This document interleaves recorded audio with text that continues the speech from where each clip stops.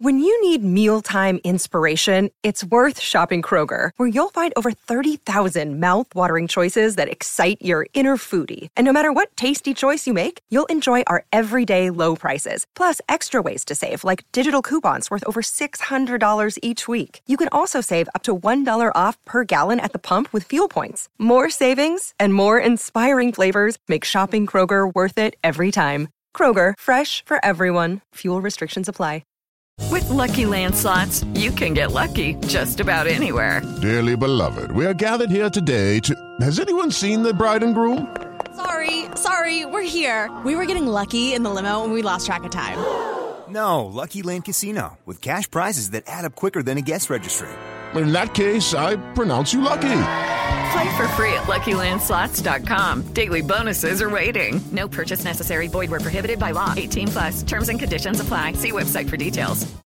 Elevate your summer with Osea's best-selling body care set. It's everything you need for radiant summer skin on the go. Featuring travel sizes of Osea's clean, vegan, cruelty-free, and climate-neutral skincare, like their best-selling Undaria algae body oil. Right now, you can get the bestsellers body care set, a $78 value, 33% off. And use code SUMMER to save an additional 10%. That's an additional 10% off at OseaMalibu.com, code SUMMER.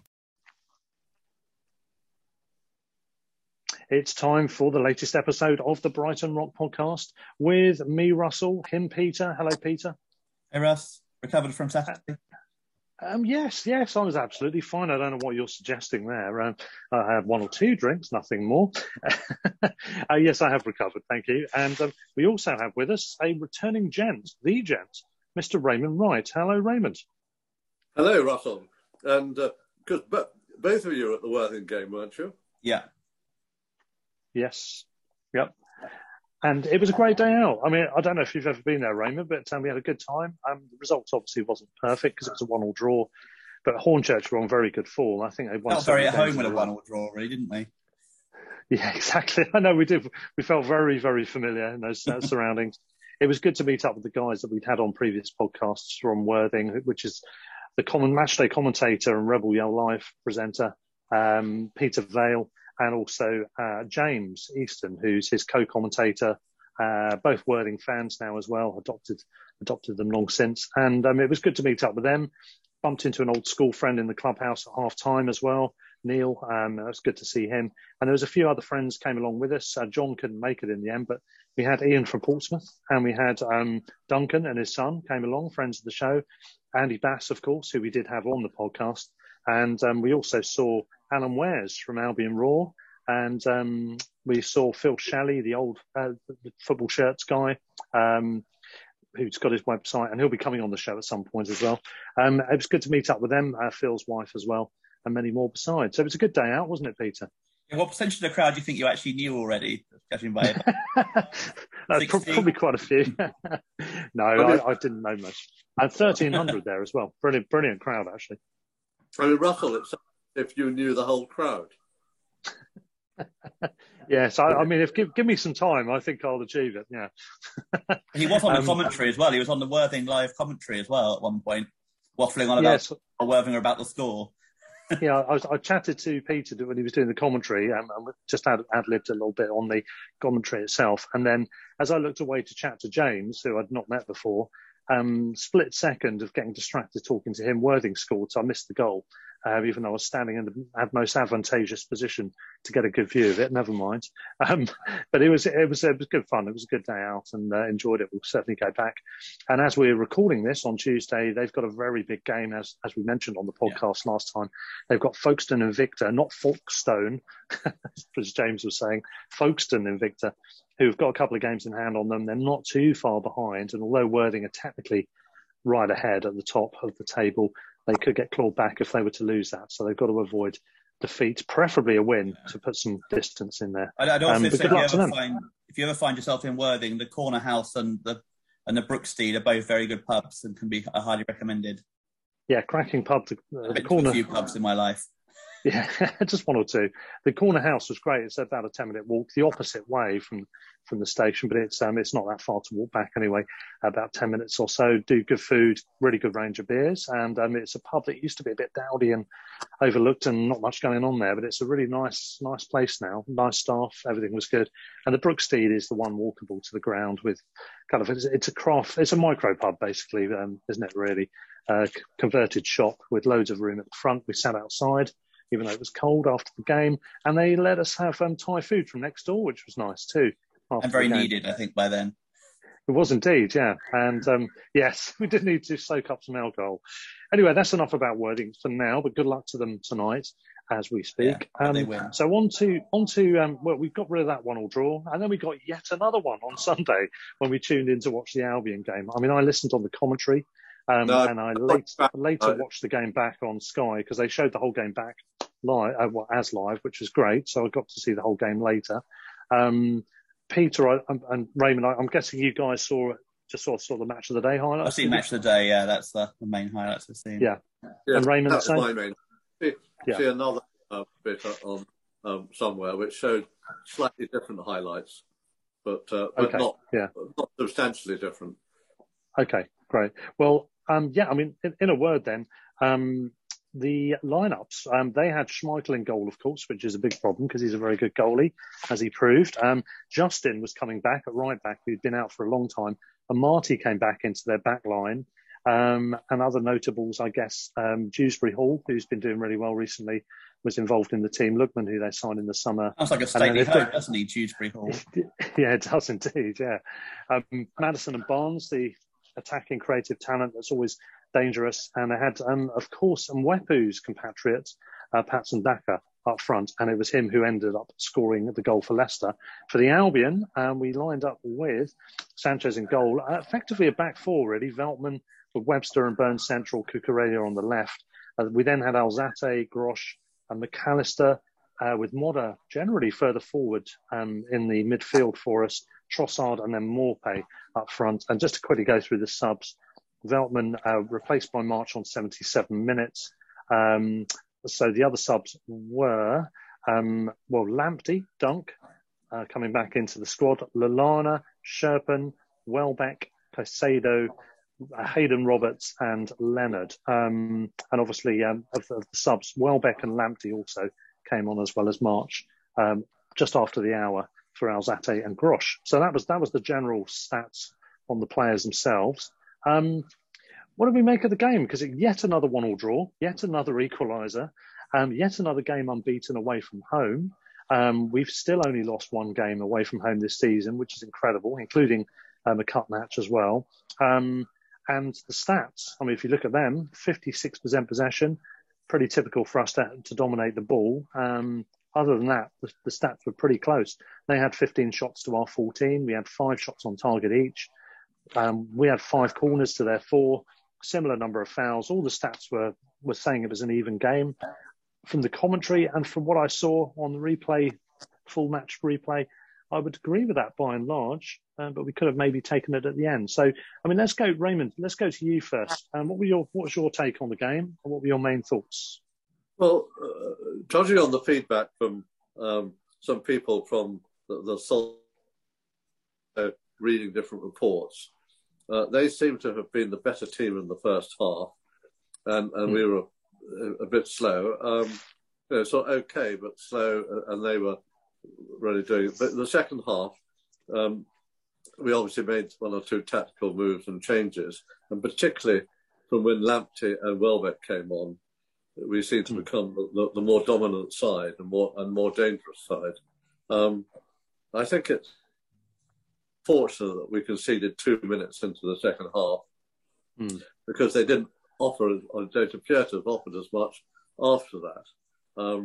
And Webster, having had a stellar game against Chelsea in midweek, wasn't at those heights, and his clearance at the beginning of the second half, unfortunately, he just didn't get enough on it. Meant that he was slightly out of position. Leicester got the ball, attacked down the inside left channel. Goal. So it was, it sort of, in a sense, came from a half mistake from us that they got their thing. And the ball sort of pinged around. I mean, Sanchez did quite a good from a sort of reaction save from I think it was Barnes. Sorry, ignore that phone call. And then of course Sanchez got saved it, and Daka sort of was in the right spot to put it into the net. I thought Sanchez had quite a good game. What I could see, he seems to have made a number of good saves.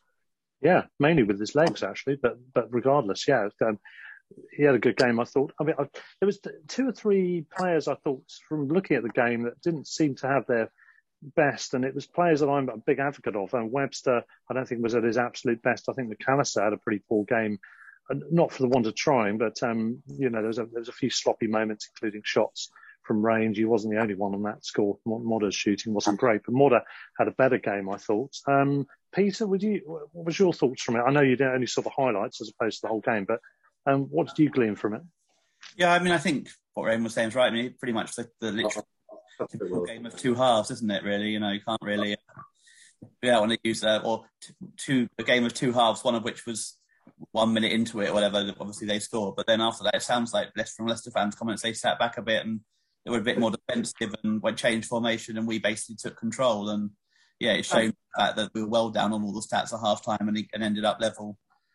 We were the ones pushing at 1-1. There was only one team from the South in it. So yeah, I think from what you said, McAllister maybe didn't have his game. He's had so many good games recently that he's going to maybe you're always going to have. You can't play brilliantly every game. Yeah, I mean, I think so. Yeah, I think that's the way it's going to be like that. I went on the Leicester podcast, Leicester Till I Die, with Chris. He's a good guy, actually. He's invited me on before, and you might remember he came on our one as well. I don't think we were on that episode, but he came on. And so I was on his one last night, and I mean, his general notion was it was probably about a fair result. I'd go along with that on the overall balance. He seemed to have taken issue with someone who'd replied to him on his own social media stuff, suggesting that we battered them and they got away with one. I agree with him that I don't think that was a correct reflection of the game. And I don't know if that fan saw the match or not, who knows. But he seemed a bit irked by that. But I do think that his perspective on us has changed, because he was saying, based on last season, I think this time last year they were 3rd in the table, apparently. And, in general, they had a good season. He was expecting to get a good result from our place, and I think maybe underestimated us by his own admission. However, with our record at home, that's not completely unfair for him to have thought that. We hadn't beaten them in Premier League until this season. Exactly, yeah. So it's fair enough that they came in with confidence in that game. But he was quick to quell a lot of other people's overconfidence that they could and should get the win against us at their place later in the season, because he'd seen what we're like. And he knows what our record's like away from home, unlike obviously some of their other fans. And he wasn't surprised that we were able to stop them. And he, and I think others, were genuinely in fear of how things might pan out towards the end. Once we got that equaliser, which was so uncharacteristically early for us, the 82nd minute, Peter, very early. But obviously that left us, probably about 12, 13 minutes to get our typical late drama and game-changing goal, late in the game. And we could easily have done so. Yeah, we came close. We kept going, didn't we? It was the mental strength, it's the physical strength, stamina, and the right mental attitude. Yeah, we had some chances. It's really funny that obviously last year we scored the first goal a lot. I mean, I think the majority of games we scored first and squandered so many points from that position. This year we seem to have gone the other way, because we've only scored first 7 times. No, we've only gone ahead 7 times in games. We've only scored first 6 because we didn't score first against Burnley in our win. We scored first in our other 5 wins in Newcastle home. And the rest of the games, other than the 3-0 nils, we conceded first. And yet we've only lost 4 games. If we can combine last season scoring first with this season's holding on to leads, we're going to win the Premier League next season. Yeah, and Chris, the Leicester fan, said that we've got a better away record than Man City this season. I haven't actually got round to checking that, but I wouldn't be surprised, given that we've only lost 1 game away. Lost fewer or something, yeah. Yeah, but it's, I mean, a lot more.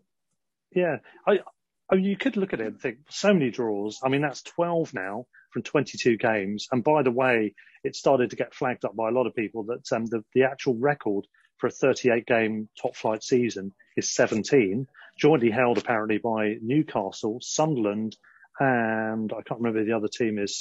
Was it Southampton? No, it wasn't. Somebody else. The three teams anyway who hold the record jointly. And we're going to smash that, really, aren't we? We've got 16 games left. Yeah, I think we will. Yeah, because there's a lot of games there you look at and you think that those are likely to be draws. I mean, Saints. I think we have a pretty even run for us this season, and we draw a third of our games, we still get a new record. So yeah. And on the one hand, you can look at that and think that's so frustrating. How many more games could we have, or how many more points could we have got? How much further could we be up in the table? When you analyse it, you think, well, we've come back into games and got late equalisers quite a lot. So whatever game you look at and think, well, we dominated Arsenal and should have got a winner. Yes. And Newcastle, yes. And Leeds, yes. But then there's also games where we probably a bit lucky to get the equaliser. So I think we're where we should be at the moment. Exactly. And I think you look at those, and a couple of the early wins were a little bit fortunate as well in some ways. So, but yeah, if you look at, you'd say Arsenal, Norwich, Leeds, the 3-0 nils, and Newcastle, we probably feel we should have won all of those. We dominated two of them. We should have beaten Norwich really, even though they missed us. And I think Maupay possibly got a penalty that day. And then Newcastle, we were 1-0 up and cruising, and then from nowhere they scored. So, but yeah, there's so many others on the other side, 8 others draws where we've gained points from behind, and including 5 of the last 6, I think it is now. Yes, I think that's right. Yeah. The unbeaten run is gathering pace now. Is it 7 games, I think, and including 6 in the league? Is that right? So that's kind of going along nicely. Our position in the table is stable. It's, we're still 4 points ahead of Leicester for one thing. They've got the 2 games in hand. We're still 9th in the table. We are actually getting a bit lonely now. We're 4 points behind Wolves and 4 ahead of Leicester. So if they weren't to win their games in hand, play and win them now, things are getting quite lonely. What we'll do actually, because Raymond, in case you're wondering, is still with us technically, but he looks like he did have to take that call, whoever that was. So we've muted him for now. He'll be back, I'm sure, in a moment or two. But in the meantime, maybe just quickly, while we're on the subject of the table, just quickly switch tack and talk about the rest of the division. I mean, there's not much to talk of interest to us in the top of the table, other than to say Southampton have managed a consecutive draw with Man City, which, given Liverpool managed to beat our lovely friends from South London, which I enjoyed. There's only there's a 9-point gap now between the two sides, and Liverpool do have a game in hand, and they would technically have the superior goal difference, all things considered, if they caught City. So they're only 6 behind if they win that. It just keeps it at least it's a little bit alive, isn't it? I don't think they're going to catch them, but they have to go to City and win. I think so. They've still got to play at the FA. So they have to go to City and win. Because City won't draw too many points against smaller teams, will they? Southampton's an anomaly, really. Yeah. Raymond is back. I've got you on mute at the moment, Raymond. I'm going to just release you, but I'll bring you back in a second. We were just talking about the results elsewhere. The one that stand out I did want to talk about was the Everton situation. They lost at home to Villa, which is a poor result, obviously, again, for them. They need to get results. They've had, a series of bad scores. Duncan Ferguson has come in temporary charge after Rafa's sacking for now. But it's left Everton, given that Newcastle managed to win. Newcastle are third bottom now with 15, Watford second bottom with 14, and Burnley 12 points at the bottom with 100 games in hand. Above Newcastle by a point is Norwich on 16, and then you've got Everton on 19, and Everton do have, between 1 and 2 games in hand on the teams directly below them, but they are really getting sucked into it, aren't they now? I think Leeds, another 3 ahead with a game in hand, probably still okay, but I think Everton downwards is where it's probably going to be at, and they're in real danger here. They've got a series of games, I think, of similar quality to ours, i.e. winnable games, but given their situation and their form, they probably don't, I'm not sure they even want to get those games in at the moment until they get some degree of form back. I don't know what, Raymond, you've rejoined us. They're at Newcastle next as well. Everton have got Newcastle away. Yeah, that's a massive game. So if they lost that, they would be just 1 point adrift of. I have to Everton. say, Russell, I was I was in the enviable position at the weekend of wanting two teams playing against each. And I wasn't quite sure how that could happen. So I wanted both Leeds and Newcastle to lose in the same game. It could be a bit tricky, that one, yeah. Yeah, it was. And one feels that Everton playing sort of Newcastle, I feel rather the same way. Indeed, yeah. I quite often find myself wanting both teams to lose. Any time Man U are playing someone who's struggling in the Premier League, or Palace are playing someone who are struggling near us in the Premier League in the old, when we used to be down the bottom, I'd want both teams to lose. Yeah. I mean, Arsenal. I mean, absolutely should never say this as a Brighton supporter, but I'm almost of the situation where I actually feel Palace are playing some quite good football this year, and not the turgid stuff they've been playing the last few years. And I feel that they are, based on what one's seen, more meritorious of staying in the Premier League than most of the other teams we've just mentioned. Do you think we need to mute Raymond again there, Peter? That's an outrageous comment. You're not allowed to say that sort of thing on. I know. Which actually brings us round quite nicely to the game that I think is the most interesting game from last weekend, although technically it was played Friday night, was Watford 0, Norwich 3, which obviously we now just brought the end of certain Claudio Ranieri, and it looks like a return for an ex-Palace manager. Looks like Diggly ding, diggly gone. Yeah. I don't think it's officially been announced yet, but it sounds like Hodgson is on his way there, which is an interesting. Yeah, exactly. Yeah, and of course, I mean, that's something like that. Is it their 15th manager in 5 years or something insane? Yeah. Something crazy like that. His first home game will be against us as well, which means we're guaranteed to lose. The new manager bounce again. Is it that third or fourth manager this season? Third manager this season? Third this season, yeah. This will be the third, yeah. And they're saying, looking at the stats and how he's done, given he's inexperienced and given he was in the early stages and settling into a new division, Xisco, I think his name is, isn't it? Seems to have been a little bit hard done by. Yeah. Not exactly a surprise when you're talking about a Watford manager, but had been a little bit hard done by. And I'm wondering if they would have been better off just sticking with him and see how he could develop over a season, because it's not done him any good, is it? I agree. I think the problem is, there was something I read somewhere earlier, that when you're, as a player, when you sign for Watford or when you play for Watford, you know the manager is going to be so temporary that it's probably quite hard to respect a manager in that sense, because, it's like you know that they're probably going to be gone in 6 months anyway, or, if they last a year, that's a minor miracle. I mean, it's crazy the amount of times they basically, even in promotion seasons, they change their manager at least once. And they've got away with it a lot over the years, but eventually it's going to come home to roost. And I never understood the Ranieri appointment. Yes, he did amazing stuff at Leicester, but a few years later, last time he was dreadful at Fulham and did absolutely nothing. And actually, in very similar circumstances, he got sacked, didn't he? He came in at a certain point in the season, didn't turn it around, and then got sacked anyway. So,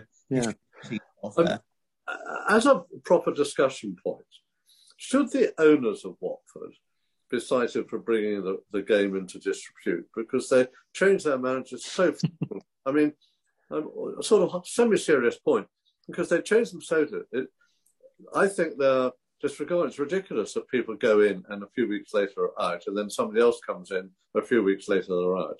And I think they should almost be in a situation where if you're appointing somebody, you've got to stick with them, or you'll be thrown out of that division. I don't think they should be brought into disrepute. I don't necessarily think that's a realistic thing. I do wonder if there isn't an argument for any club really, to have a managerial window as well as a player window, transfer window. So you can change manager in the summer, and you can change manager in January. But if you want to change manager in between that, you have to just appoint someone internally. And whether that... Yeah, I quite like that. Like Everton. Stop the turnover. Yeah, exactly. So they'd have to stick with Ferguson until now, or till the summer. They couldn't decide in February they've had enough. Which is effectively what they have to do with the players that they've recruited. Yeah, exactly. I wonder whether that could work, because it does feel a bit crazy that the number of times some teams change manager over the... it is Watford. I mean, Watford are the prime example of changing, it's another month, it's another manager. I think one season they had 4, didn't they? Although, to be fair, that was the year they asked Oscar Garcia and he was ill. So it wasn't just... Yeah, so that was one was unforeseen. But they still had 4. I mean, it was great. Dan, who is a friend of the show, also known to many as Early, on one of the WhatsApp groups, he just posted a thing saying only 17 more Watford managers till Christmas. Which I thought was great. It really is a farce, isn't it? And Tom, friend of the show, I think he listened in. Hello, Tom, who's a now Brighton-based but Barnet born and bred supporter. No, he was flagging up the fact that Barnet's record with managers over the same 5-year period is even worse. It's 21. I think 21 versus Watford's 15, isn't it? Absolutely insane. Although he did say 4 of those is Martin Allen. 5, I think. Martin Allen's been there 5. Okay.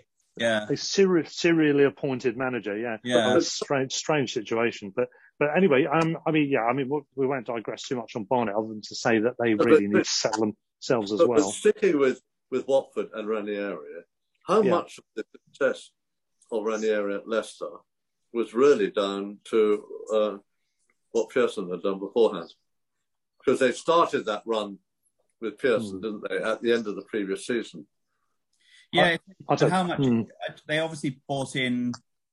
I think they brought in Kante that summer, didn't he? Which obviously made a huge difference. I mean... Yes. The thing, you need to get lucky with a few signings to get... I don't think anyone else will get near to that point, but again now. But I think Leicester have ruined it for anyone else. But to get in top 6, if you're in our position, you need to get lucky with a couple of signings or 1 or 2 of our youngsters to really kind of come and they not had Kante sort of winning the ball and breaking up the set, but they also had Vardy knocking goals in.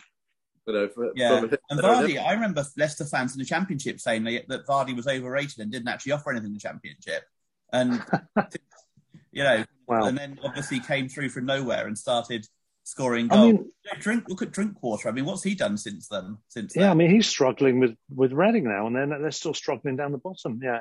I mean, my view on Leicester is I think it was a perfect storm, positive perfect storm of, the groundwork that Pearson did can't be underestimated, but you can't really give him too much credit because he wasn't there for the title. It was, it's Ranieri's team in terms of the motivation, the organisation, the tactics, and they just played a counter-attacking game, got in the zone, had a load of players that just stayed fit for one thing, really just gelled really well together, which may be down to Ranieri, it may just be happen chance, whatever, and they just seemed to get in the zone and they just didn't ever get out of it, and you'd expect during the season that at some point that was going to unravel, at least to some degree, and they never really had a lull, did they? Has to be said also, they had a very low points total for what actually winning the league was. I mean, I'm not undermining Leicester, but I mean, normally they wouldn't have been close with that points total. No, that's the other thing. Yeah, I mean, it was the other part of the perfect storm is that none of the big sides were at a good moment. They're all in transition or if City hadn't replaced Pellegrini mid-season, that Hupo or said they were going to mid-season, they probably would have won a title that year. I mean, on paper, who would you have expected a team with like Simpson, Huth, Morgan like that to win the title? I mean, linking Leicester to Brighton, well, I see parallels between that side and Arsenal. That Bissouma's like Kante, and what we haven't got, the big difference is we haven't got the equivalent of Vardy. Oh yeah, we certainly don't. No, I mean that's a big difference. We've drawn 12 games, and just if we'd say half of those drawn games, another 12 points, 42 points would be quite interesting. Yeah, I mean, when we're moving... We also haven't got anyone close to as good as Mahrez either, or as good as Kante, because no one is really in the Premier League. I mean, Bissouma's a very good player in that position, but he's not Kante. Yeah, well, I think there are some parallels. There's definitely some parallels. I think we moved the ball quickly through the channels. I think we're more of a front-footed team. Leicester are more counter-attacking, weren't they, by and large? But I do think we moved the ball quickly. We've got that same sort of zest that Leicester had in that team. I don't think we're going to get anywhere near winning a title unless we have some continued upgrades in playing staff. We'd have to have a Vardy-type striker at the top of his game, uninjured for a whole season, to have any dreams of that to start with. But we'll just have 2 Vardy-type strikers if you're going to go that far, Then we can then one can be like not quite on form, the other one can be on form. Yeah. Well, steering it back to Watford went down. Is there anybody there that you fancy, like Dennis or somebody? Well, Sarr and Dennis are the obvious two, but then I think Sarr's going to cost far too much for us. Dennis looks good, but he very much seems a one-season wonder. He hasn't done nothing ever before to suggest he'd be as good as he has been.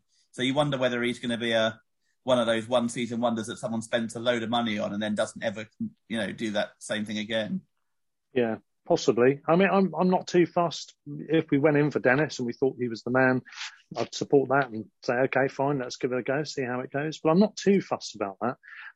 One man we have got who's scoring the goals, steering it back to the game from Sunday, is Danny Welbeck, who we've had this, surgery that he's had done. They're hoping they found and sorted the source of the main problem he had. So far, so good. Very early days, but he's consistently now appearing for us. On this occasion, he's starting, and he's not on this occasion. Sorry, not on this occasion. He's coming off the bench. Sorry, and in the previous game starting. Yeah. And he, he's getting the goals. He's scoring headed goals. He's taking his chances. He had another headed shot which nearly went in as well. So, I mean, Raymond, obviously it depends if we can keep him fit, but he's part of the solution at least, isn't he? Yes, he is. I mean, it's interesting that all his goals this season are headers, but so he hasn't shot decently yet. But but it's no. I mean, it has made a difference. I mean, how many games has he been back for? About 5, and something like that. Yeah. Yeah, and he hasn't played any of them. And 3 goals is not a bad return. I have a feeling he might have been on the bench against Brentford, but not used, possibly. But in terms of I think Chelsea might have been his first game when he actually came on. But it does show what having a focal point when you play possession-based football that we're not necessarily the quickest build-up sometimes. It does pay to have someone in the box who's a bit taller than Maupay is. Maupay, but he's not the biggest up against centre halves to win the ball in the air. So having someone who's a bit taller like Welbeck does make a huge difference. But Welbeck came on at half-time against Brentford, by the way. Did he? Yeah. Anyway, go on. Yeah. I think that they link quite well together. It always slightly, I think it's slightly disappointed when they're not on the pitch together. I mean, a good example of them working well together was Maupay's fantastic cross and Welbeck's header for the goal. I wasn't saying instead of Maupay. I was saying having him there as a focal point means that Maupay isn't the focal point. You can do other stuff as well. Basically, I wasn't saying just slide him instead of him. Yeah, the link-up play though. You're right, Raymond. Before the goal, there was also a couple of other moments where there was some really good interplay between the two. One bit in particular, I remember Welbeck went down the left-hand channel and just did some good little interplay with Maupay. Eventually the move came to nothing, but their part in the move was pretty good. And obviously the goal you've mentioned. I think when they're on the pitch together, it looks like there's a good understanding between them. So if we ever wanted to play with a straightforward 2. The problem is who you don't play for that, because you want to play Trossard, you want to play McAllister. At the moment, you can't drop either of those two. Yeah. Is that with Trossard, McAllister, Welbeck and Maupay on the pitch? I think it's if someone's unavailable that you've got it as an option, I guess. I don't think Graham will generally want to play a conventional front 2 in that sense, but it's an option he might take on either during a game for adapting reasons, tactical reasons, or due to lack of personnel. Maybe it might be suitable. Maybe to experiment with that in a cup match, that sort of thing. What I really like is over the last few months or so is Lamptey playing further forward, because obviously he came on Sunday and the bits that the clips I saw he looked brilliant, and the way he took that the Leicester player on to then cross for Welbeck's other header was just brilliant. I mean, teams can't deal with him. If we can keep him fit, I reckon he could go for a lot more than Ben White did. He's just electric. He's just so hard to deal with, and he's so quick. And he's like if he'll keep improving over the next or two. If he can stay fit and the rest of this season and whole of next season mostly, obviously he can have 1 or 2 games out most of the season. I reckon by next summer he'll be 70 million probably sort of thing, because teams can't deal with him. We've got a lot of happy problems potentially coming, haven't we? I think one of the reasons that he's not asking him to track right back all the time. When he was at right back, and there was a back three, that he was having to cover a huge lot of ground. Now, he's not having to go back that extra 15, 20 metres. Yeah, it also reduces the issue of his lack of height as well, as we saw when he brought on Batshuayi against Palace when he was trying to mark him at the far post. It can be a slight issue if teams target that in the far post, whereas if he's playing further forward and we have a right back as well, then that kind of reduces the issue of that and gets him in the final third where he can actually focus on absolutely terrorising defences, which is great. Yeah, maybe that's where he can then more readily fulfill that suggestion I've come up with of him just lurking on the halfway line at defensive corners to be the first breakaway man potentially as well, or not necessarily centrally, just to the side somewhere to aid a sub counter attack. I have noticed being not in the sort of mix of marketing, but being sort of 2 or 3 yards outside of our penalty area defensively. So if the ball gets and not cleared that thing, Lamptey's there, can close the player down quite quickly. So I don't know if that's the Potter's thinking, using his pace defensively in that way. I also think he might feel that Lamptey personally might feel he's got a better chance of an England cap on further forward as well. Because if you look at England's strength, probably right back is about the strongest position we have. With Trent Alexander-Arnold, Kyle Walker, Reece James, Trippier. There's so many quality right backs. Even James Justin's not bad actually. Who you're up against at the weekend. James Justin, if he gets back to form. He terrorised us last year at Leicester, didn't he? He was one of the ones that was behind there. So there's an awful lot of right backs who are a number of whom are quite young. Whereas further forward, he may feel he has a better chance of being able to play, 4-3-3 if he can play in a front three or in a wide midfield in a 4-4-2 or something like that. Then England, he might get an England call up, and he does feel like he's a little bit off the levels of the current right backs in the. And that's the other side, of course. He does want to go. Where does he go? Because there's a lot of good quality right backs already around at the moment, and like they've got Reece James, and obviously have already decided him over Lamptey. Liverpool obviously have got Alexander-Arnold. I just thought that for the last, that Lamptey's featured in, he's actually shown that in his first few games back, as if he's sort of got a bit more confidence in running. But I think actually, Peter, it's a good one because apart from anything else, there's somebody like Lamptey, because he has played a lot of right back, can actually stay deeper and cover for another fullback going forward. So that would. As somebody who supports Scotland, I shouldn't be recommending this, but I can see the advantage England would have. Mm-hmm. Yeah.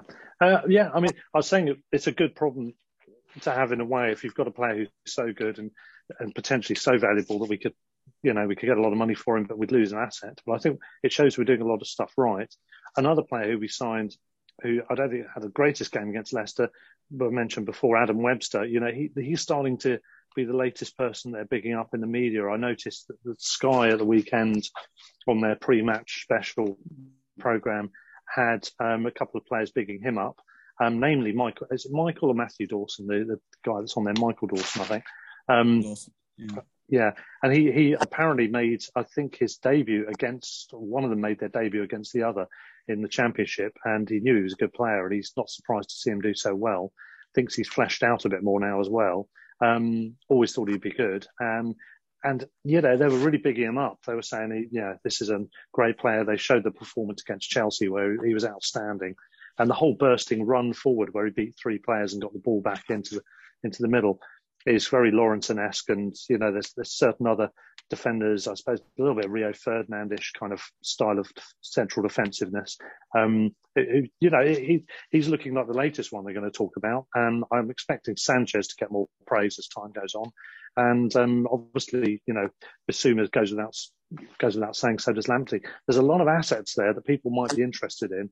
I wouldn't be surprised if Newcastle and teams like that come calling. I know Villa have been interested in Bissouma, and I know, say a couple of years down the line, Everton will be once they've got their stadium and greater resource and organisation. Maybe they might be another team, but it's who we sell when and why and how. Yeah. I think as long as we're not selling too many. I mean, White was the right sale at the right time, I felt. Basuma, maybe not now, maybe in the summer might be the right time for that sale. We wouldn't want to be selling, for example, Basuma and Webster and Lamptey all in the same window. Windfall or otherwise, that's no good to us because we need players as well. We're in the zone now. I think to what extent do we actually want to sell players? I noticed that Graham Potter the other day was quoted as saying we're not a selling club. And if we want to build a team and be a top 10, perhaps even a top 8 club, we can't afford to develop the players and then sell them. I think with White, I think they felt they had enough resource in central defence anyway, and that they could probably cover it. And they probably felt that there were 1 or 2 players coming through potentially, like Van Hetch and others, that that they had a sort of conveyor belt. Yeah, I agree. Yes. Sure that to what degree we've missed White. I think we have on a couple of occasions, but not really. I think we would miss Basuma. I know we've got away with it at the moment, but I'm not sure that trying to find a defensive midfielder who is as good in the tackle and interceptions and getting back and that's easy, because I'm not sure there's anybody, there's Kanté, there are a couple of others, but there's nobody really up at his sort of level from the point of view of tackles and interceptions. So I wonder if we adapt then. So, I mean, we've been moving towards 4 at the back more recently, which means we can have the 3 in midfield. You look at Modem, Wepu, say, and Lallana or something like that, or Modem, Wepu and McAllister, allowing for a bit more cover in midfield.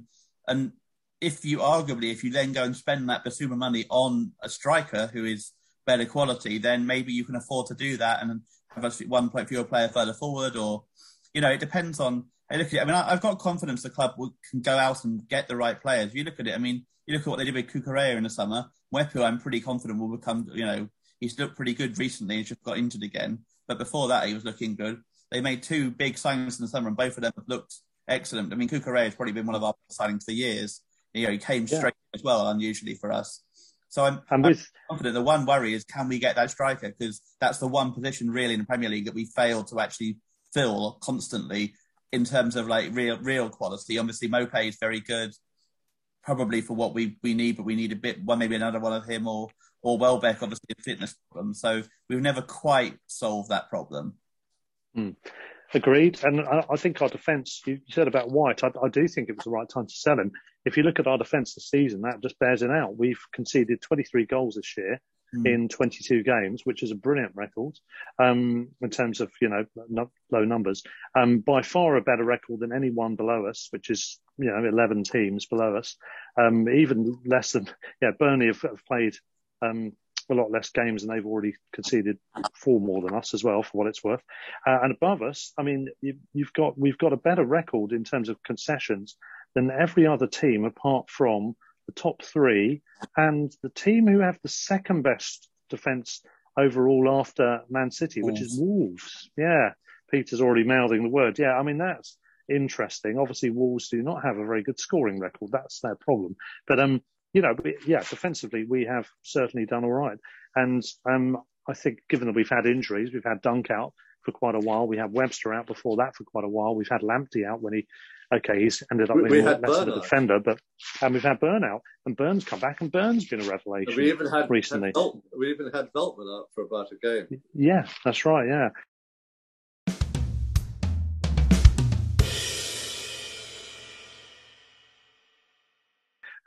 Just steering it back to the Sunday match then.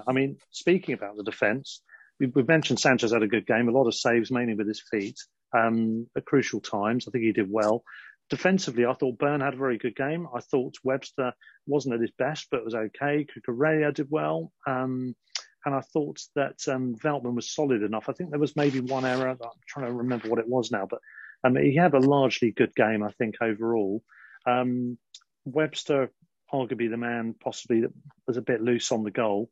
But I thought the midfield was great. Alzate, again, for me, was settled into his stride. I know, Raymond, I spoke to you earlier in the week, and some of the media weren't actually seeming to say much about him other than he was just there. But for others, it was claimed he was having a good game. I thought he was really threading things together nicely from that defensive midfield position.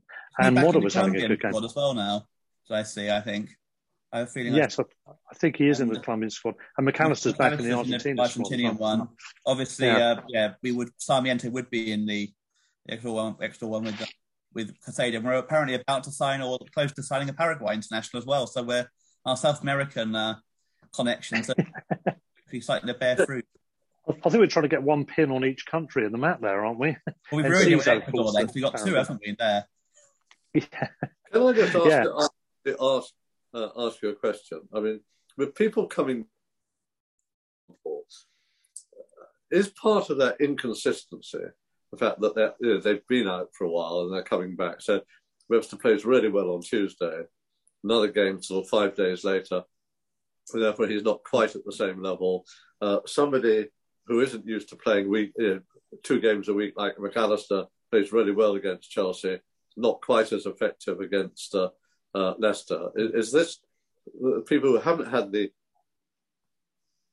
playing PL sort of 2 matches a week on the one hand, they can't really play at the same level, and people coming back for injury. I mean, Byrne, it took him a couple of games back before he started doing. And talking of Byrne, I'm digressing. He seems to be so much stronger and better, I feel, playing in the centre of defence. Well, it's natural position, isn't it? It's no coincidence. Yeah. And his form has been at the level it has been. Yeah, agreed. Getting a run in the team. Yeah, a run in the team in his correct position, as you said, Peter, is the key here. And I mean, he actually has some great passes he did as well. A really good long ranger down the left side, a really good incisive ball in to the outside left position from a more advanced position in another attack. So he's got those elements to his game as well. But yeah, he looks more composed, more relaxed, more happy, I think, getting a run of games in his correct position.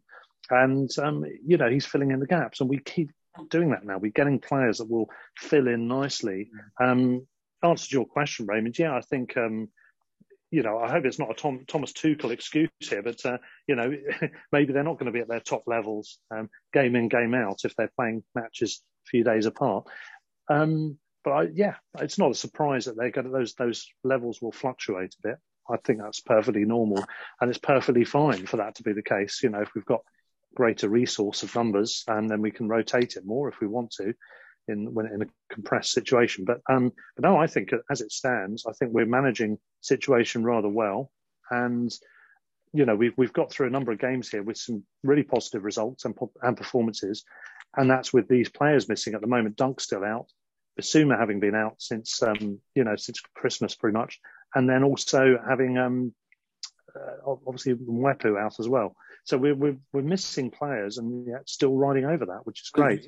It'll be interesting to see how he brings Dunk back. There's no real urgency to do it in a way, but does he give him the cup game and then see how he does and that sort of thing, or does he, ease him back in quite gently? Or Dunk? I suspect he might play him against Spurs. Yeah, he might give him an hour or something, and then with the scheduled change, perhaps he might even play him in a 23s game, because you can play a limited number in that role, can't you? Maybe just for match sharpness, possibly.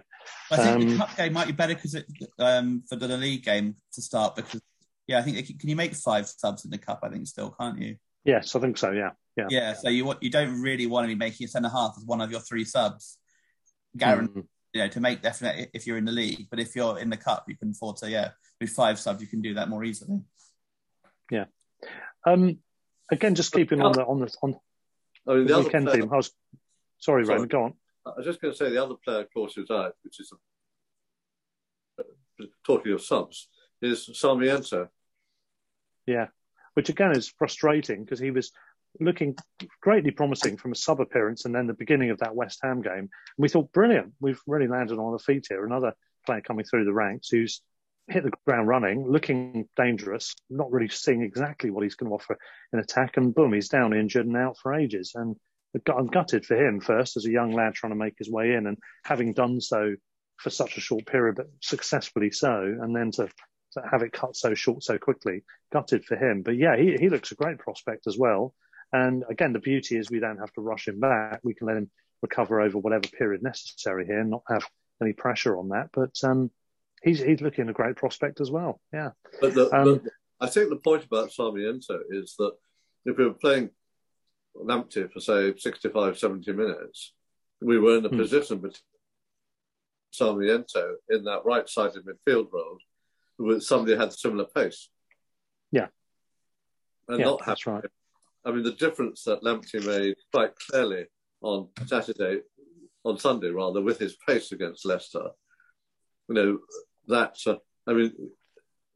sort of felt from what heard and what one did see on Match of the Day, that suddenly Leicester had a real problem to deal with, which they hadn't had to the same degree beforehand. Yeah, we looked more threatening after the hour mark, didn't we? When we made those changes on, I think it was 62 minutes. Definitely there was more. Sarmiento maybe back at the end of February, which is good because I think this season will be an obvious one to give him some game time and see whether you look at it and whether he thinks he wants to go for a loan move next season to the Championship or whether he's actually ready to be part of the squad. It'd be quite a good, perfect opportunity for the last couple of months if we're comfortably safe and not really, not got a huge amount to play for. So give players like him, give Caicedo a go. Is he ready for a loan move? Or is he ready to come in? If we're going to sell Bissouma in the summer, is he someone who actually Bissouma could come in for Bissouma initially as an option? And then gives us a chance to experiment. Is Alzati ready to maybe take over that role more or something like that? It's. And if we manage to pull off a result at Spurs, which would be great, then we'd have another cup match somewhere along the line around that time as well. So who knows? And possibly a lower league side if one of them manages to get through. Who knows? Beat Palace. Yeah, that would be so good, wouldn't it? Imagine it. Hartlepool win at Palace. We draw them at home and thrash them. Love it. I'm quoting from a report. Timeo, who plays in right back for the under-23s. He's been out injured for quite some time, and he's just come back for the last 2 or 3 games for the under-23s. Who's that, Raymond? Sorry, Taimemo. I can't pronounce it properly. Tainoma or something. He plays 23, but apparently he's also very quick. They quoted Beard, who had been coaching the under-18s, as saying, in inverted commas, frighteningly quick. Yeah. He's just come back. And so that's another quick right back. You do need pace at this level, don't you? And I remember when we played Arsenal in the Cup, speaking of the Cup, and remember thinking we had a player, I can't remember who it was, it might have been Mikhail Smith, but someone who we thought was going to be quite pacey, shuffling through. And he was so comfortably outpaced by one of the Arsenal, was it Koscielny or somebody? Can't remember. I can't remember the name of the guy, but anyway, one of those guys it seemed to just glide past him and cover the ball so easily. And I think that was just a good symbol of what the Premier League standards involve, is pace as well as the technical ability. And we've started to, I think, emphasise on that, haven't we, with our recruitment? I'm imagining, not everybody, but a lot of them are pretty rapid as well. Correa obviously is very, very quick. Yeah, Apaya that's coming through. A few of the other ones as well. If you're going to play people at wing back, they have to have that sort of winger pace. Although we're moving a bit away from that now. It'd be interesting to see whether we move back towards 3 at the back at some point, or whether we do stick with the 4 at the back with Lamptey playing a bit further forward. Because Veltman's a very good option at right back. He's pretty solid. Yeah. One other thing just to mention, I think, on the Leicester game, we've got to mention, we've already mentioned that Welbeck had a header before he had the goal from a header. But also we've had a couple of other chances. We horrendously spooned one over when, a couple of shots McAllister had from range. And also Modder had a shot, which I think came directly from a McAllister corner, where he tried it with his left foot and it went right up directly above him into orbit. Not great from range in that match. Our shooting was pretty bad. But one chance was good, which could have been a winner, was Trossard's. It was a really good ball in, and he absolutely leathered it, didn't he? Got a good ball, good contact on it. Schmeichel, who'd already made a good couple of saves beforehand, palmed it away nicely. Good save. He's a good goalie. But we had our chances, didn't we? And I think Trossard, on another day, that goes in, doesn't it? Or another goalkeeper. Yeah. Schmeichel's been a bit of a bugbear of ours, hasn't he? He's brought a little bit of fly in the ointment. Similarly, Dan Burn's header on another day, there's no one on the line to head that away, and we win 2-1 there as well. Yeah, that's right, the Dan Burn header, yeah. And unfortunately for us, Tielemans was on the line there, wasn't he? I mean, we could have won 3-1 at the end. Could have done. Yeah, we could have done. But I wouldn't call us a bogey team of theirs now, but we've started to get some good results against them. They were a team that we let run away with us a bit before, didn't we? The 3-0 I'm thinking of, particularly in recent times at their place. But now we've had a win and a draw in the league, and I know they won the cup match, but again, it was a narrow margin. I think in terms of the league, we're doing okay against them now. It's an improvement. Long may it continue. I know they've had a lot of injuries at Leicester, and annoyingly, the commentators on Sky did reference that and not reference anything similar our end again. But there we go. But, you know, I think it's a positive set of results we've had against them recently. What we've got coming up, of course, just to move on to that, fixtures forthcoming. We've got a week off with this winter break that the Premier League are honouring from the original arrangement, despite fixture congestion. So we are having a week off. Then we've got the cup game at Tottenham on the 5th in the evening, 5th of Feb. And then we look at our next league games. We've got Watford away on Saturday the 12th, 3 o'clock kickoff. What? Saturday the 19th, we've got Burnley at home. Guess what? 3 o'clock kickoff. And then we've got on Saturday the 26th of February, another home game against another team in claret and blue, Aston Villa, 3 o'clock kickoff. I can't get my head around this. I know. Surely. Let's just balance it out by saying there are engineering works on the London to Brighton line. Yes, exactly. They've literally chosen the 2 worst weekends to have Saturday 3 o'clock kickoffs. They've chosen the actual engineone works. It's almost like they've kind of looked at it and now like, well, you know, you want a Saturday 3 o'clock kickoff? We'll give you one, and laughed at us. Just one small thing going back to the Leicester game. Obviously, Bjorn Hamburg was sort of in the box, in a dugout, and Potter wasn't. And I've been thinking the last 24 hours, to what extent did Potter, you think, make the substitutions of Lamptey and Welbeck that little bit quicker than he would have done normally, because he wasn't in the technical area and was watching it slightly more distant, and therefore could see earlier that we needed to make the change of what the change was. I think that if you're too close to the action, you don't see it as well as if you're slightly removed from it. Yeah, I mean, I found from managing a Sunday football team, it's not that easy sometimes to read the game as well as you want to. I think that's a good point. Since our last episode, we mentioned that Graham Potter was going to be out and unfortunately unavailable.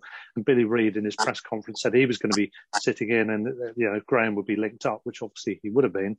But not to Billy Reid, because Billy Reid was, in the end, ended up with COVID as well. He might have been linked up to Billy Reid, to be fair. Well, he might have been, yeah. He might have been, yeah.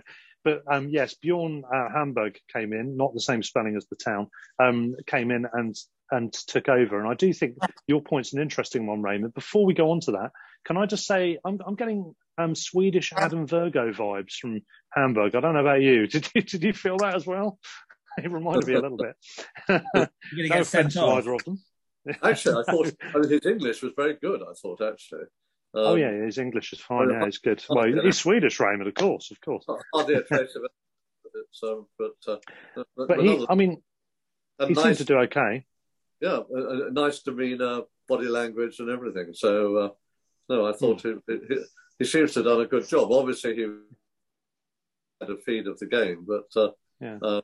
I mean, what you said about the view, I do think there's some pertinence to that point. That you know, you do get a more of a perspective. Obviously, you get the extra angles immediately as well. But even just the initial view you're looking at the game from it's easier to read from further up or further out in this case.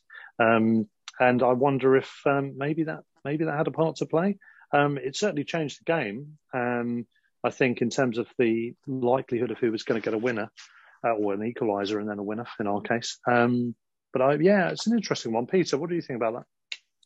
Yes, I in some ways I can see it because some managers used to sit in the stand the first half, didn't they, to see, and then just come back with their staff, and it's an interesting. Yeah, sometimes when you're right next to it, you might not see everything, but maybe it made him make a change earlier. Maybe he's been quite proactive with subs this season. Actually, to be fair, So, I mean, I'm not sure if it made a difference in that sense, but I wonder, how much decision making was who made what, whether it was all Potter's decision or whether it was, or whether, they kind of mixed this discussion between them. So I imagine it probably is always a discussion between them as well. I mean, obviously Potter's word is probably final, but he never does just does his own thing without ever asking. Well, so there's no point having them there. Speak about the dugout, by the way. A lot of people, I haven't got the name to hand, but a lot of people have been mentioning another figure appearing in the dugout in recent weeks and months. And apparently this is one of the performance analysts who's been actually quite proactive. He's been going down intermittently to impart information firsthand, face-to-face with the management team. So anyone that's been wondering who that is, it's one of the, it's one of the analysts. I can't remember his name. He hasn't actually told you the name. Yeah, no, that's right. The next mystery is afoot now. But quickly moving on to the last couple of subjects, really, to talk about on this pod. We've got to mention the women's team. They've had a bit of a slide, as we alluded to on Saturday, didn't we, Peter? And they couldn't have had a worse game to try and rest that slide than Chelsea, albeit we were at home, and the game at Crawley, but managed to get a result. Speaking of Albion goalies doing well, the goalkeeper was outstanding, wasn't she, in this one? She made a number of saves. It ended up 0-0. Actually, it was the first effort on goal from range. We could have called them out and could have even done better, but we got a goalless draw with Chelsea. Apparently, it's the first time in nearly 60 games that they haven't scored a goal in a league game. I'm not sure if that fact is correct, but if it is, we beat them 1-0 last year. Was it 2-1 in the end then?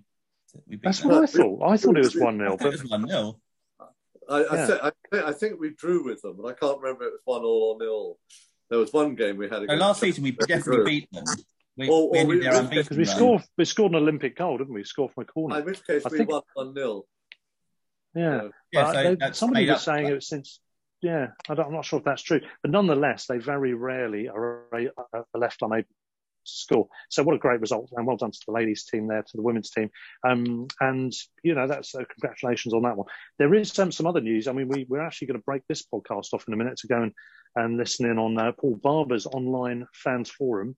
So he's doing one of those. A credit to him for doing it after having announced some information to do with the season tickets and a revision to the ticket exchange arrangements. So the season ticket prices have been frozen for next year. So thumbs up to the club for that. I was suspecting it was going to go up actually this year. I wouldn't have been surprised, but they haven't. They've frozen it, probably due to the ongoing difficulty of circumstance of some fans. I don't know, but well done to them for that. However, they did mention that they've only partially revised the rather controversial and debated arrangements surrounding season ticket holders giving their tickets to other people. I think what they've done is they've now taken away one of the charges, I think, is that right? But you still have to be a My Albion Plus member to be able to take advantage of a season ticket holder's spare ticket, which is, I think, a large part of the issue still remaining. Because and I think they're only taking away the charge for the other end for one game. I think you can only share for one game for free, and after that, yes, that's right, as before. Yeah. So I don't think it's gone far enough, personally. I didn't like the original system. And I know, to be fair, we should say that there's others who have said they do find it okay, including people on Seagulls Over London we've exchanged messages with, and fair play, respect their opinions. I just don't think, certainly from my circle of friends or people I know and spoken to, that it works well enough, because what you can do is the general sale, you can get tickets, but if you're not naturally inclined to go, particularly if it's a matter of going on your own or not, you're maybe not just going to go for those tickets and go to the game.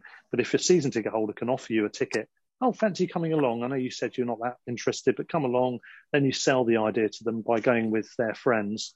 One of them can't make it, the others can. So you're with people and you have a more positive experience. I think that's worth a lot. So I don't think it's gone far enough. But fair play to Paul Barber. Fair play to Paul Barber. He is now doing a fans forum just this very evening within 24 hours of announcing that. So at least he's there to face any music that might be played from the Albion the concert hall itself. Raymond, quickly on that. And also you wanted to mention about Fab, didn't you? What I'm not quite sure about is what's happening with the upgrading of tickets, because there was an announcement in early January about saying that opposed to being limited to X numbers of upgrading if you're taking somebody on a season ticket, you'll be able to upgrade as many times as possible. So it made me wonder, are you still allowed to upgrade over and above the sharing of the tickets? So is it a totally separate thing? In other words, as you, I think, both know, we've got 2 tickets. And therefore, there are times when I might want to ask. I have a friend who lives very close to Lewes Station. We used to go in the 50s and 60s together to watch the Albion.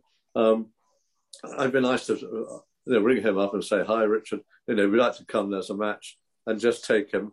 I wouldn't have to upgrade per se, but just say I'm using it as an upgrade because he's an old age pensioner like me.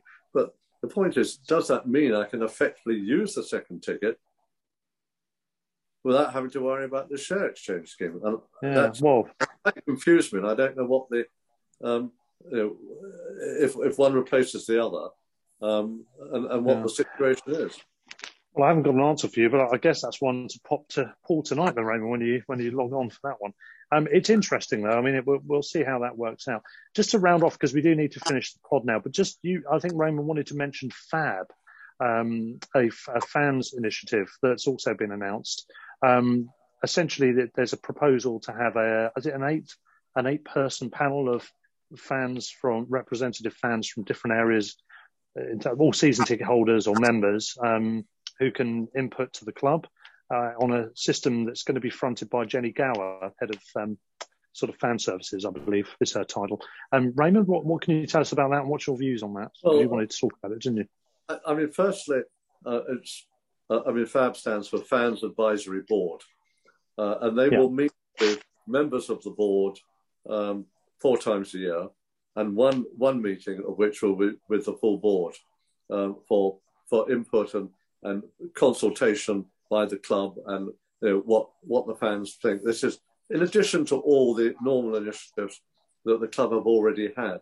And the subject matter, I've got it in front of me, so I'll read it out. These are the subjects that they want the fans to have feedback on: club vision and stability, equality, diversity and inclusion, sustainability and environmental issues, match day experience, home and away, tickets including pricing, or ticketing including pricing, stadium catering and hospitality, communications with supporters, developing and building the fan base, relevant for Sol, community work and charity partnerships, and club traditions and heritage, which is a fairly wide-ranging brief. It's almost as the only thing they haven't got in there is transfer activity. Fair enough. Asking for the fans' input, and by going for a panel of 8 people from different areas, I think that's a good initiative. And I can see. I don't know how many other clubs already have such a thing. But, I think somebody tonight has announced that they're looking to do that. Is it Aston Villa, I think, maybe? But anyway, there may be other clubs. But I think it's a good initiative. But there then might be a sort of a national clubs thing sitting above it. I wouldn't be surprised if they then won't actually have a representative from other clubs in a bigger one above that to consult with presumably the Premier League board or whatever. But I can see. I mean, including fans. I assume it's part of this whole reorganisation of football and governance of football. And I think this is Brighton as one of the leaders yet again. Yeah, I think so. And I think it's no doubt tied in with the Charter initiative and the findings of that that happened recently and from Tracy Crouch. No doubt it's sort of aligned with that. I think it's a good initiative. It seems like there's other clubs doing this as well. I welcome it. I think it's a good idea. If there could be any more good input between fans of clubs and those clubs, and then that's all for the good. Good lines of communication are always helpful. And if for example, our case, we've had this issue with tickets, a lot of debates around that. This is a chance for people to put forward points that are made by other fans to the representatives for them to then put forward to the club.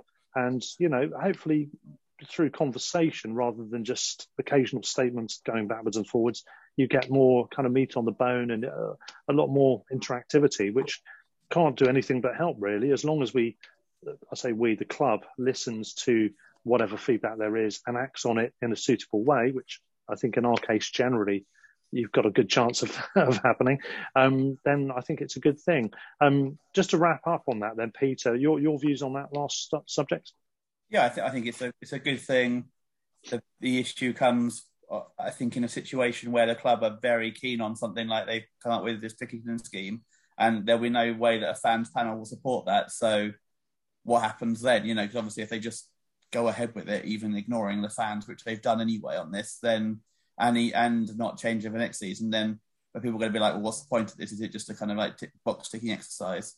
So they need to make sure that, there is they do listen to the fans, at least on some things, if they're going to do this. Otherwise, there's no point. Yeah, absolutely. Yeah. But there we go. Raise one other issue, totally sort of left field. But with all the sudden sort of violence going, the retrograde sort of step back to past times with fans running onto the pitch and throwing things onto the pitch, etc., which I guess are fueled by alcohol and some reports saying cocaine. How much is that down to the late scheduling of games that TV are doing, and how much do the TV companies have a responsibility to perhaps schedule games not at 8 o'clock on a Friday, but say at 7:30, in order that people have less time to partake of those sort of things beforehand, and also to help people travelling back again afterwards, incidentally. I'm raising it as an issue that are the TV companies so determined on their scheduling that they are responsible in a way for creating another problem? Yeah, well, I think TV companies won't really care themselves. Should they be responsible? I don't know. I mean, it's a difficult one. This is more of a cultural, behavioural issue that I think would probably permeate anyway. Obviously, if you've got games at 12 o'clock, it's less likely people are going to snort cocaine before they go to a game, for example. But I don't think half an hour is going to make much difference there. No, not half an hour or having sort of slightly earlier kickoffs.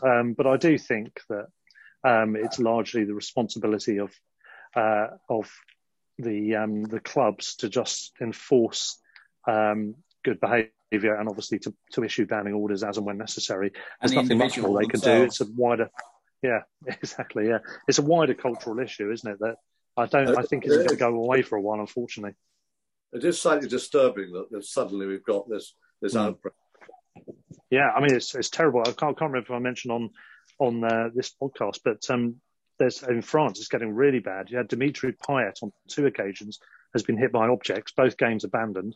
On one occasion, the game was I think replayed or given as a draw when Payet's team were winning, which is Marseille, which is outrageous. There's been issues with Lyon fans being attacked by PSG fans who went to a game against the smaller Paris team, infiltrated, attacked the Lyon fans. The Lyon ultras then ended up attacking women and children and anyone around them. Horrendous scenes. There's been loads of incidences of missiles being thrown. In Spain, the Seville derby, a Betis fan threw a quite a long stick and hit the back of the head of one of the rival players when he just scored a goal. And he was actually, after seemingly okay, he was actually turned out to be, he had a bit of a bad reaction to that injury. There's too many of those things going on, and that's just listing abroad. And in England, we've had far too many incidents, the worst probably being the recent Millwall Palace game, where Millwall fans were once again covering themselves in disgrace. But it is a worry, but I think it's one for general society, I think. On that lovely cheery note, we'll round off this episode. So, Peter, as always, it's been great. Raymond, thank you for joining us. It's always good to have you on, ladies and gentlemen. Have you enjoyed yourself? Yeah, I haven't very much. A fairly wide-ranging conversation. A pity we haven't got more time because you mentioned Cameroon and we haven't even touched on that. So, yeah. Oh, yes. Well, just very briefly saying, Cameroon, unfortunately, there was a tragedy in the AFCON at a Cameroon game. I mean, it's kind of shades of what could have happened at Wembley in the summer. There was a stampede to get into the ground. I think there's it's an 80 or 60,000 stadium. There was a reduced capacity, which is something like 2/3 allowance. And more people wanted to go in than were allowed. And there was a stampede at the south end of the stadium. And unfortunately, 8 people so far have been reported as having died. and about 38, I think it is, other people seriously injured, including 7 in a fairly critical state. So awful scenes there. I don't know too much about it so far, other than the fact that it's the competition's continuing, but they've moved the venue for Cameroon's next game because they did get through in that match. But yeah, awful scenes there. So much more to talk about, but we do have to wrap it up there. So again, thank you, Raymond, for joining us, and we will be back possibly in the pub. Might be the pub next time. When we've got a preview for the Spurs game, will probably be our next port of call. In the meantime, Peter, we'll sign out in our usual way, shall we? By saying, stand or fall. Up the Albion. Up the Albion. Sports Social Podcast Network. Hello, it is Ryan, and I was on a flight the other day playing one of my favorite social spin slot games on ChumbaCasino.com. I looked over at the person sitting next to me, and you know what they were doing? They were also playing Chumba Casino. Coincidence? I think not. Everybody's loving having fun with it. Chumba Casino is home to hundreds of casino-style games that you can play for free anytime, anywhere, even at 30,000 feet. So sign up now at ChumbaCasino.com to claim your free welcome bonus. That's ChumbaCasino.com and live the Chumba life. No purchase necessary. VGW. Void where prohibited by law. See terms and conditions. 18+.